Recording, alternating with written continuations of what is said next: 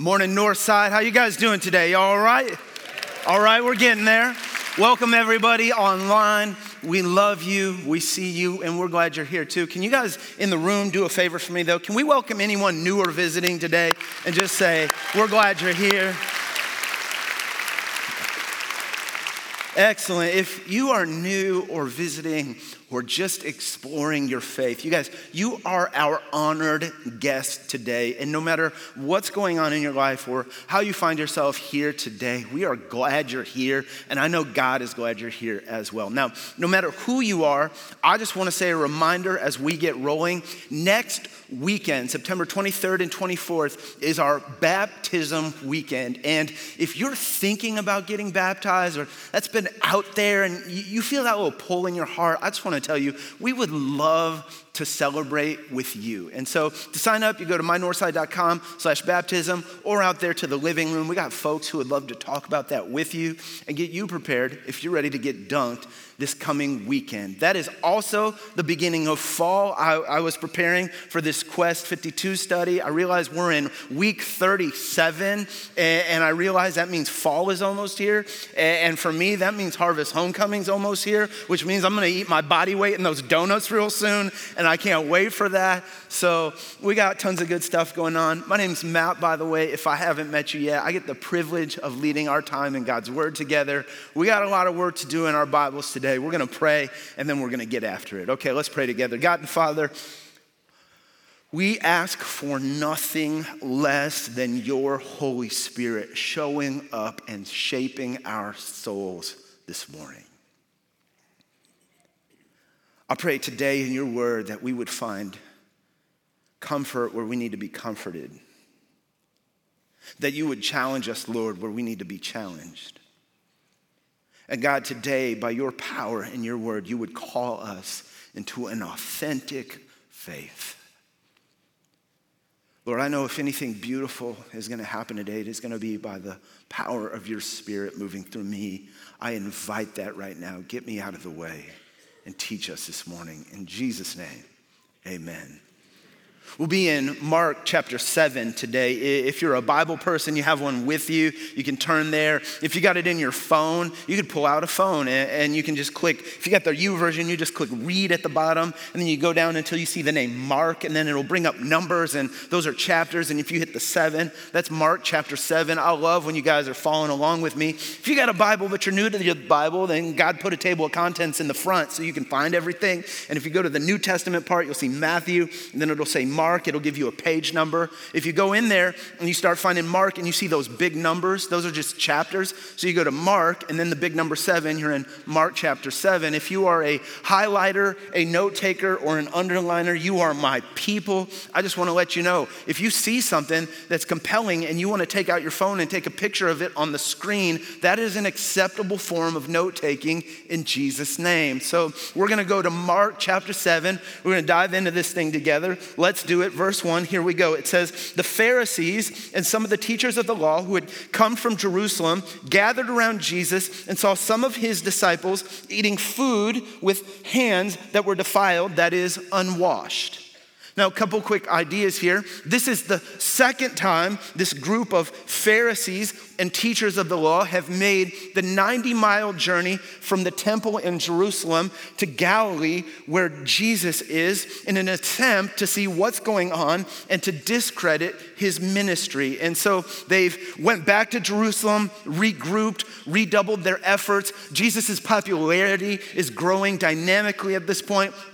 He is a threat to their establishment. These guys aren't just Bible teachers. They're kind of like lawyers, politicians. What they say goes in this area. They've got everything just how they like it. Jesus is a major disruption to that. And so they go, regroup, and come confront Jesus, and now they are holding him accountable for his disciples who are not participating in these ceremonial and traditional washings. I'll explain that more as we go. Mark does the same. Verses 3 and 4 are in parentheses because Mark gives us a little commentary as to what's going on there. Verse 3 says this, the Pharisees and all the Jews do not eat unless they give their hands a ceremonial washing, holding to the tradition of the elders. Highlight it, circle it, underline it. That's important to understand. When they come from the marketplace, they do not eat unless they wash, and they observe many other traditions,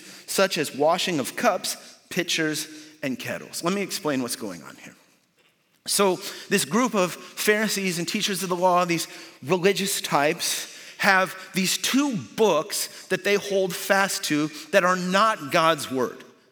There's books back then, Bible nerds, if you're with me, push up your glasses. Here we go. I love this stuff.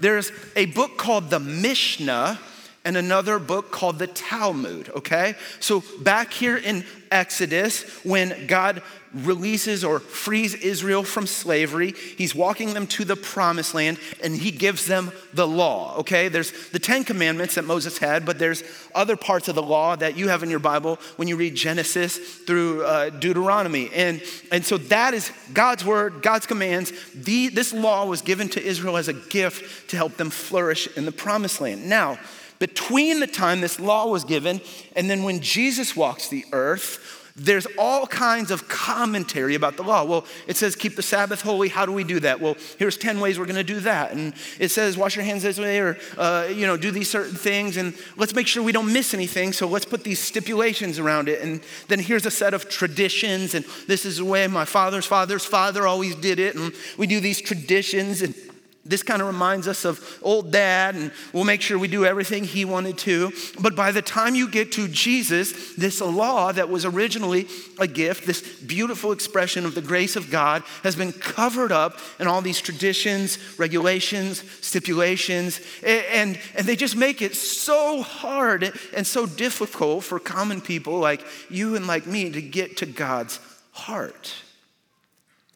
And if you look through the life of Jesus, which I'm sure you guys have, you would see that Jesus often went out of his way to break these traditions and stipulations and all these extra frivolous rules because, one, they made it hard to get to God's heart. Two, they're not from God himself. And three, they're highly legalistic in their nature. It's the very cold religion that Jesus came to free us from. And so these Pharisees and teachers of the law make this journey and they want to discredit Jesus. And they say to him, hey, look, you're not doing any of this stuff. We see it in verse 5. It says, so the Pharisees and teachers of the law asked Jesus, why don't your disciples live according to the tradition of the elders instead of eating their food with defiled hands? In other words, Jesus, what do you have to say for yourselves? Verse 6, he replied, Isaiah, that's a prophet from the Old Testament, was right when he prophesied about you hypocrites. Highlight it, underline it. Jesus borrows a word from the Greek culture. Actors and actresses were called hypocrites. He says, Isaiah was right when he was talking about you actors. As it's written, the people honor me with their lips, but their hearts are far from me. They worship me in vain. Their teachings are merely human rules. Here's the line. Look at this last sentence. You have let go of the commands of God, and you are holding onto human traditions. Just when I think I can't love Jesus more, I get to Mark chapter 7, verse 6. I find, and I don't make too many assumptions when I'm preaching about the people in front of me, but I'm going to make an assumption right now. I'm going to assume you're a little like me. When I encounter people who claim to live a certain way or believe certain beliefs or, make certain promises or say that they have a certain moral code or compass, and then I see their lives and their decisions and their actions, and there is a gap between their values and codes and what they say they believe and the lives they're actually living. That bothers. Anybody with me? Does anybody else bother by, this is not a preacher trick, for real. Anybody bothered by like that bothers you? Yeah. Well, I want you to know that bothers Jesus too. And that's something you have in common with Jesus, and I do too. And I'll tell you why it's so powerful for us to dwell on that for a minute. Some of you know my story. I worked at this church once upon a time from about 2007 to 2013. I was a youth pastor here, which means I got your kids through their emo stage. They had those funny haircuts and all the emotions, so you're welcome for that. But We then were called to San Diego, where we've been church planting and pastoring and doing all kinds of things that God called us to do. And now we're back around here a little bit, and I get the privilege and the pleasure of coming back to this church and just seeing what God's done in everybody's life and reconnecting with old friends. And I'm watching the babies having babies of their own now, and the kids from the youth group get married. And I've had the privilege of reacquainting myself with this church. And so with fresh eyes, I've got to come here and I've asked this question, God, just who is this group of people and this congregation that we call Northside Christian Church? And one of the coolest things I've observed about this place, and one of what I would say is one of God's unique blessings for Northside, is the fact that we are a multi-generational church. Yeah?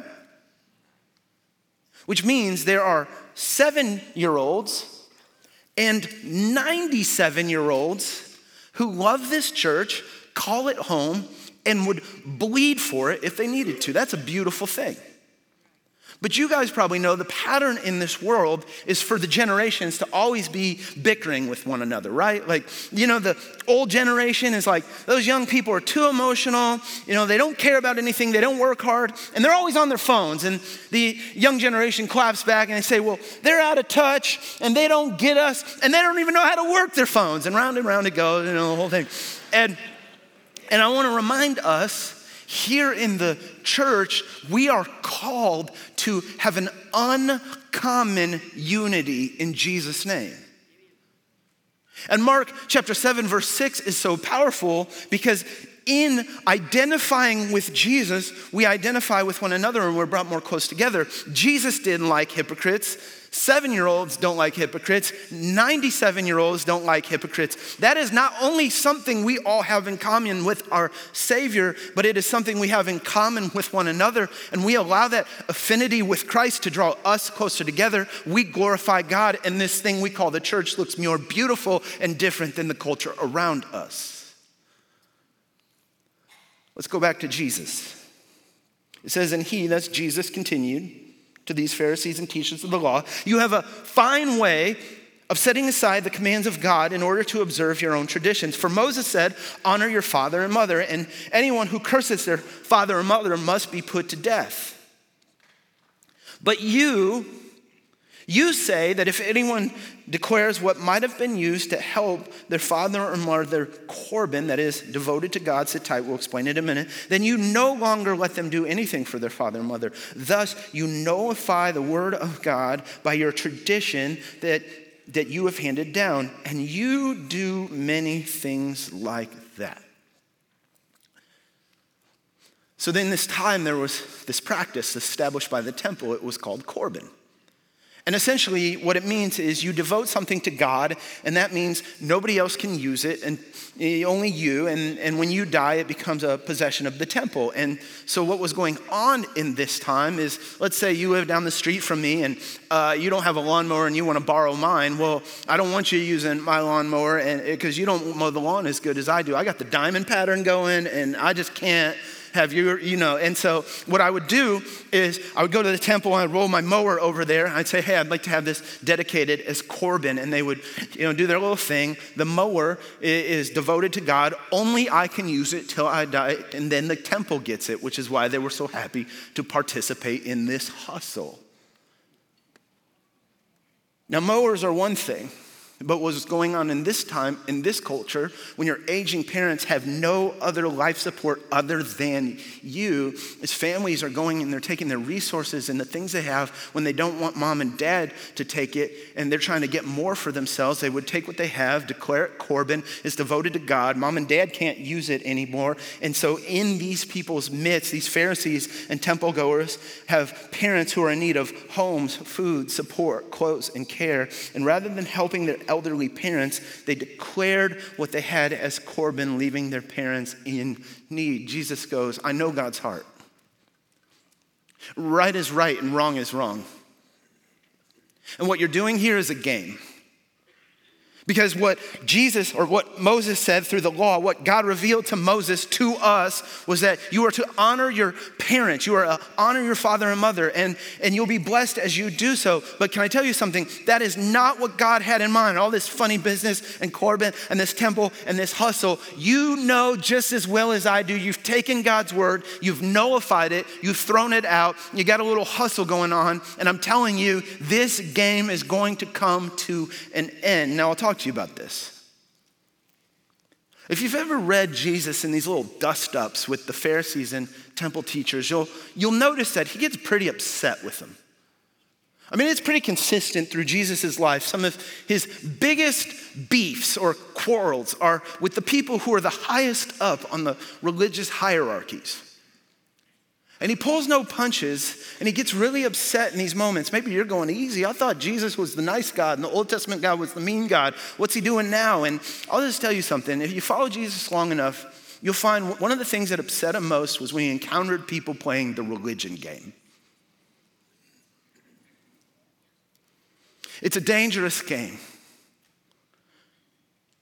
And what we want to do today in our time together is talk about it. We want to understand it. We want to make sure we don't get caught playing the very cold, tired game that Jesus spent his life doing away with. Let's talk about it for a minute. The religion game is when I elevate my personal standards to the level of God's law. It is when I elevate my personal standards, okay, so my holy habits, my things that God has said to me about how I'm gonna live my life, what I'm gonna do or not do, what I'm gonna eat or not eat, what I'm gonna be a part of, what I'm gonna watch, and my personal holy habits get elevated to the level of God's law, and then I look through those habits in judgment at other people, and I say, you know what? You're not doing things the way I do them. You don't have these standards that I have. Clearly, you are on the outs with God. This group of Pharisees and religious leaders take these traditions, which aren't bad traditions, we'll talk about that in a minute, but what happens is they idolize them and they start treating them as though they are God's words themselves. We got a problem. And it's a problem we have to watch out for today.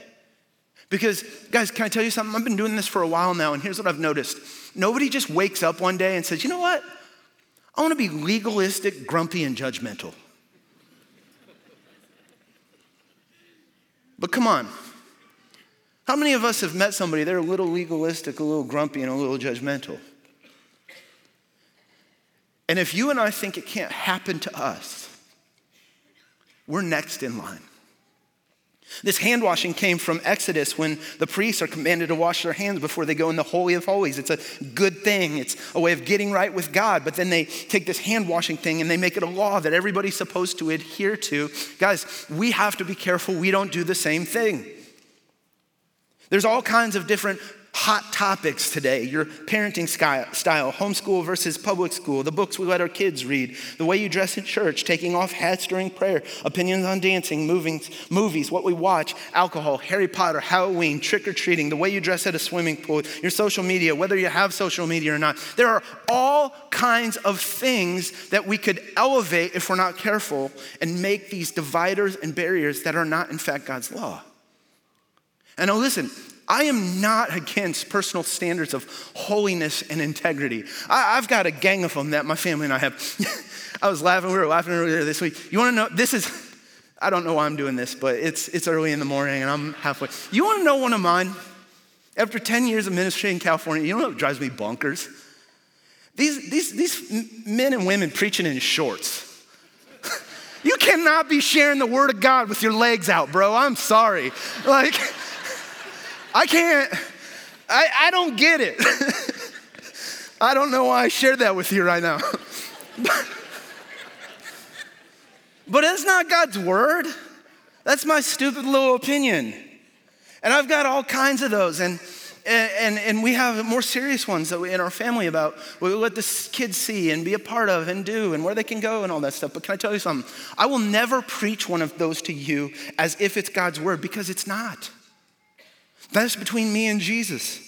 And yours are between you and Jesus. And when we start to impose those people on other people, we're playing a game. The religion game is when I build barriers where I should be building bridges.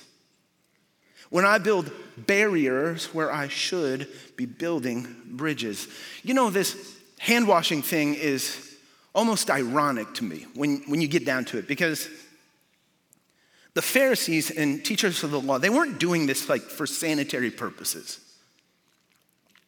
It was to symbolize washing the dirty cooties from those rebellious sinners that you've been in contact with off of you. It was to remember you're different, you're holy, it's them versus us, and we will wash off their horrible essence from us anytime we eat. And these Pharisees completely missed the fact that these rebellious sinners are the exact people Jesus came to spend the most time with.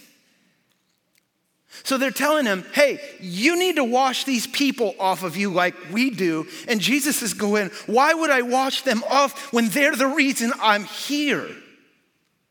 They missed the fact that Jesus came to build bridges, not barriers. I went to San Diego at first to do youth ministry. So I was a youth pastor here for about 8 years and got a call from a church, and they said, man, we'd really like to have a youth pastor here. I was like, cool, tell me about the youth group. And they're like, well, we don't have one yet. I was like, what?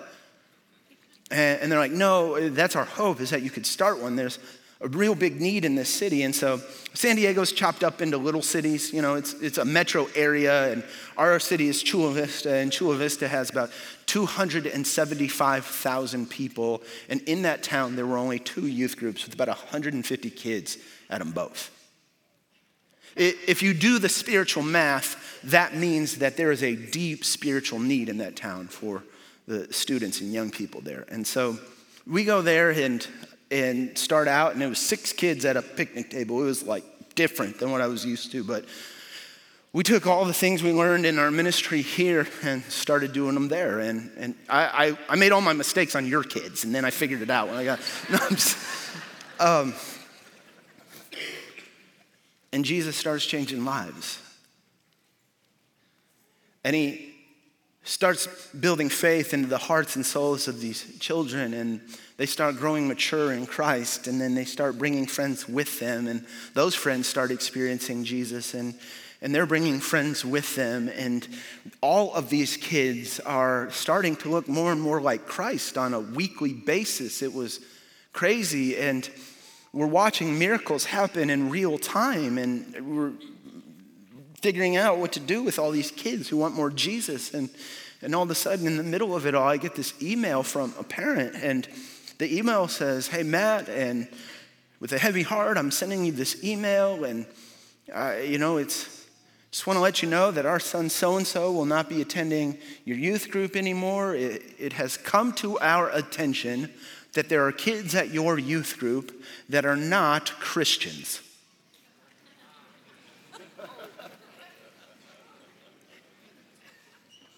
And I reread there's not Christians, and we can't have our kid around these other kids who aren't Christians. And I just sat there and stared at the screen. And to be honest with you, it broke my heart. Because, now listen, you have every right to protect your child from poor influences. That is your obligation as a parent. But if you're looking for a church that will be a protective barrier around your life, and you want to burn down every bridge to that church so no one else can get in, I don't think you're doing the church that Jesus had in mind. He came to build bridges, not barriers. And we never can forget that because it's such an easy game to play. The religion game is finally when I substitute religious activity for a heart that is fully surrendered to God. See, the Pharisees, this practice of Corban, these hand-washing rituals were their way of creating the appearance of obedience while keeping God at an arm's distance and never allowing him to have access to their hearts. Listen to Jesus' cry. Back in verse 6, it says, he replied, Isaiah was right when he prophesied about you hypocrites, as it's written, these people honor me with their lips, but their hearts are far from me. See, they were delighted to play these games because when I play the game, I can go where I'm supposed to go, stand when I'm supposed to stand, sit when I'm supposed to sit, and the whole while I can keep God a safe distance from my heart. Now, I hate to admit this, but to be honest with you guys, this is probably the religion game I've played the most. There's been so many times when God just made it so clear there's something in my heart he wants me to deal with. He wants me to bring it to him. He wants me to sacrifice. He wants me to lay it down.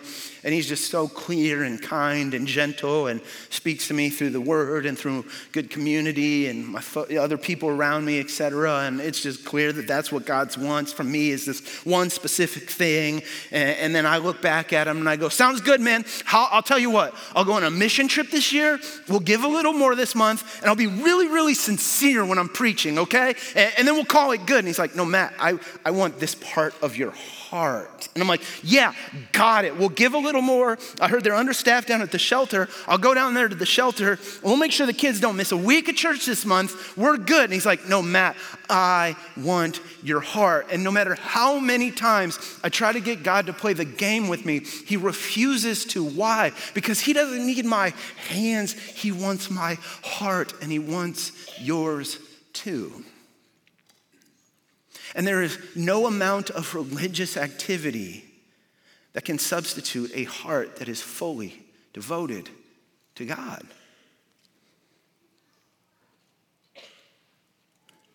So Jesus pulls the crowd in one last time. He says, listen to me. Listen to me. And understand this. Nothing outside a person can defile them by going into them. Rather, it is what comes out of a person that defiles them. And I love what happens next. Roll right into verse 16 with me.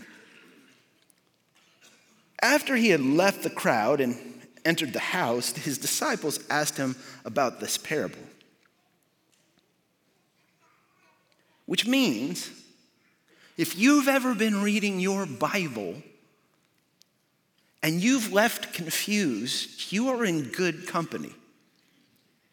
Because these disciples are getting it straight from the source. And they still didn't get it. And I love this too because it's so human. It means, this verse means that Jesus is teaching everyone, and he's like, it's not what goes, into your body, it's what comes out of your body, and it's about your heart, and this tired old religion, and it means the disciples are like, yeah, Jesus, yeah, you tell them, man, you tell them about their hearts, and you tell these Pharisees to go back to Jerusalem, and where they can take their regulations and put them, and we're, yeah, and they're cheering. And then everybody leaves, and they're like, oh, Jesus, what do you mean right there? And he tells them, verse 18, are you still so dull? He asked. Don't you see that nothing enters a person from the outside can defile them? For it doesn't go into their heart, but into their stomach and then out their body. And seeing this, Jesus declared all foods clean. And I like that because I like barbecue. It says he went on. What comes out of a person is what defiles them. And I can make this so simple for you. I want you to imagine two different mothers cooking two different 10-year-olds some breakfast on a Saturday morning. First, mother chops up a beautiful fruit salad and low-sodium turkey bacon, fries it to perfection, and egg white frittata with fresh squeezed orange juice on the side. She gets out her best serving ware and sets it all in front of the child. And the child just sits there kind of eating, but doesn't look up from her device until she looks up at mom, rolls her eyes and says, hey, the eggs are cold. Second mother, very busy, has a lot going on, raising the kids by herself, making it all work. And Saturday, so she gets out a box of Lucky Charms, paper bowl from Dixie, plastic spoon, puts the box there, gallon of milk in front of the kid. She has to go off and make sure a few emails got taken care of. But her kid comes walking into the office, taps her on the shoulder and says, "Mom,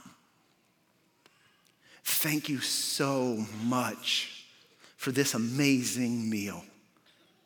I watched you all week. You've been so busy, and you knew this is my favorite cereal, and you got it for me. I just appreciate you doing that. And I know you've been through so much, but I'm just so glad you're my mom. Like, you're the only mom I would want. And those Lucky Charms were so good this morning. Thank you so much for that breakfast."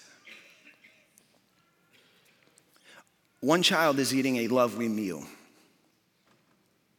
but has a heart full of junk. One child is eating junk, but has a heart that is just lovely. It's your heart that matters.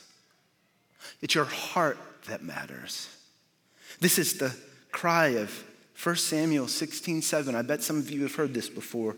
The Lord does not look at the things people look at. People look at the outward appearance, but the Lord looks at the heart. Which leads us to our question. What makes you a good person?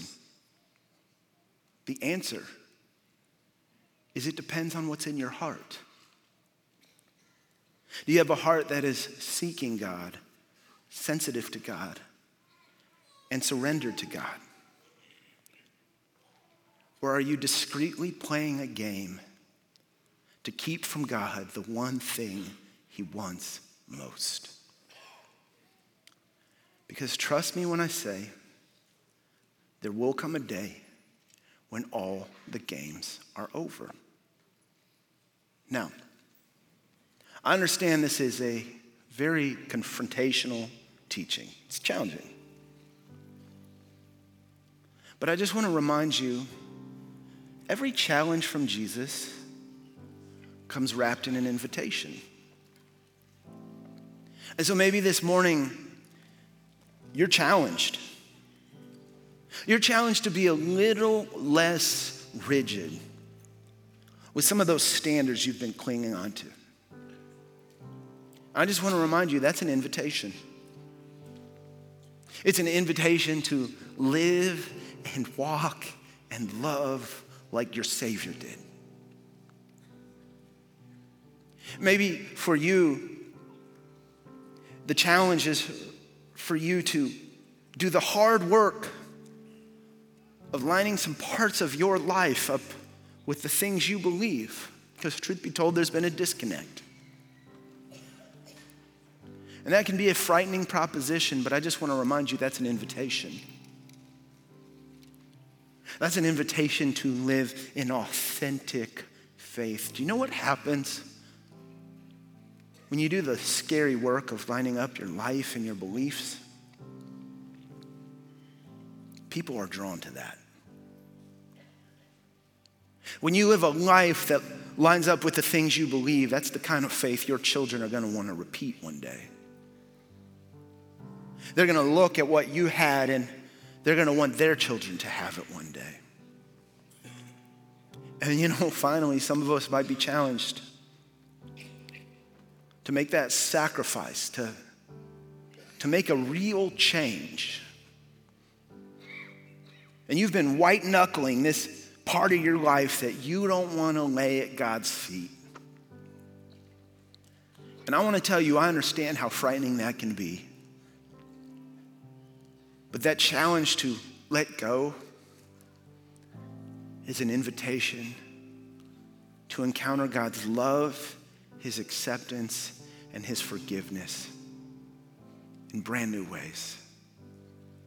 My friends, may we lay down our religious games and embrace the God who made us, who knows us and who longs to walk with us in authenticity every day of our lives. Let's pray together.